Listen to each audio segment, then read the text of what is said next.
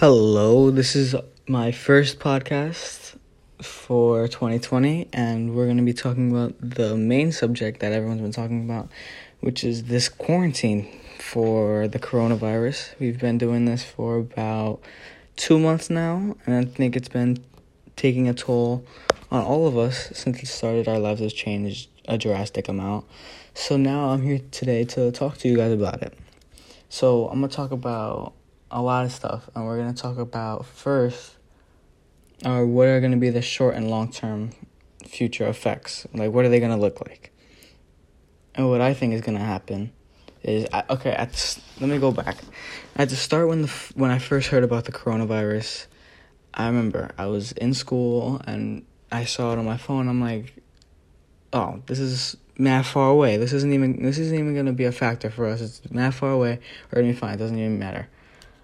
And then maybe a month later, it's here. It's here, and everything's closing, and I didn't know what the effects were going to be. The short-term effects are going to be that all these businesses are closing. Everything is just not functioning the way that it usually does. So that's going to cause more people to lose jobs, or even these businesses to lose money. Some businesses might close down. We don't know what's going to happen yet. And the long-term effects from this is the economy is going to go down. So when all these businesses are gone, the economy is going to go down. Businesses are going to close. Already, I think it was JCPenney filed for bankruptcy. That's already a big long-term effect for this whole situation. And it's just crazy to think about, like, how fast it went from everything is fine, summer's about to be here, to summer's basically canceled because we're literally not allowed to leave our houses. And we have to keep social distancing going for as long as possible until this blows over. And the level of difficulty in this transition is not easy for a lot of us. There have been people everywhere that went out every day to just be outside, and that helped them a lot with, like, their mood and, like, just being happy. And people depended on going outside. Like, what if people went outside to get food? You know? And, like, it's not easy for a lot of people, and not even for me. I have it good because I have a roof over my head, and I have that luxury of having food on my table. But from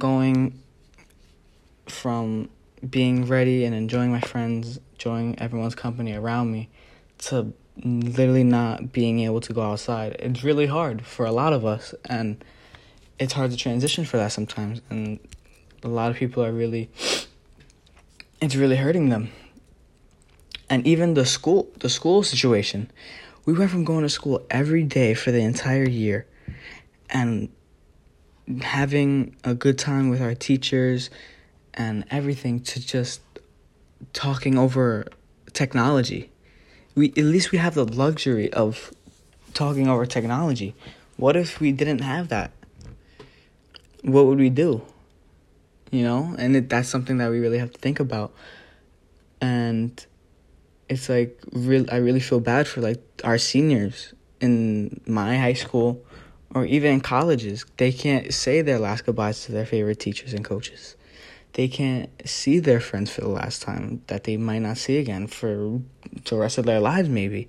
They can't go to their prom. Everything is canceled for them, and it's like they're taking away all of that from the virus. And it's not their fault. You know, like, it's just how it's got to be, but it's really a bad situation for them. We're also going to talk about what should function, like how sports should function, how businesses should function. And everything closed. Like I said before, everything is closed and everything is going down in the economy. But I think that that's necessary, because all these places have all these people inside that's just spreading it around. But the important stuff that we need to stay healthy and that we need to stay alive, basically, those need to stay open. Like, supermarkets need to stay open. They do. And even important places, like even the DMV, like, places need to find a way to stay open with precautions, of course. And it's just really hard because all the restaurants are closed, barbershops, nail salons, movie theaters, everything is just gone right now.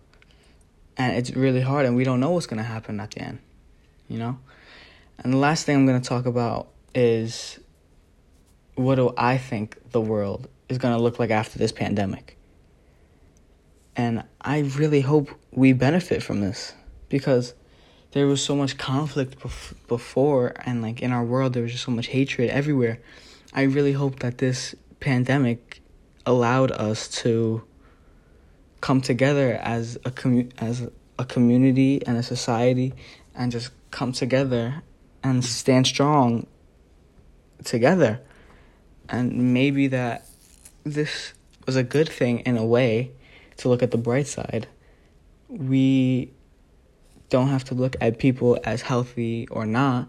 We can just look at people as people and help however we can, and just do our best to provide and just be a human being for others and standing as one, because we're stuck with each other and we're all we have, you know? And this whole quarantine has just been so dramatic for so many people that it's gonna be like this for a little bit longer, and we need to stay together and stay strong through the whole thing, right?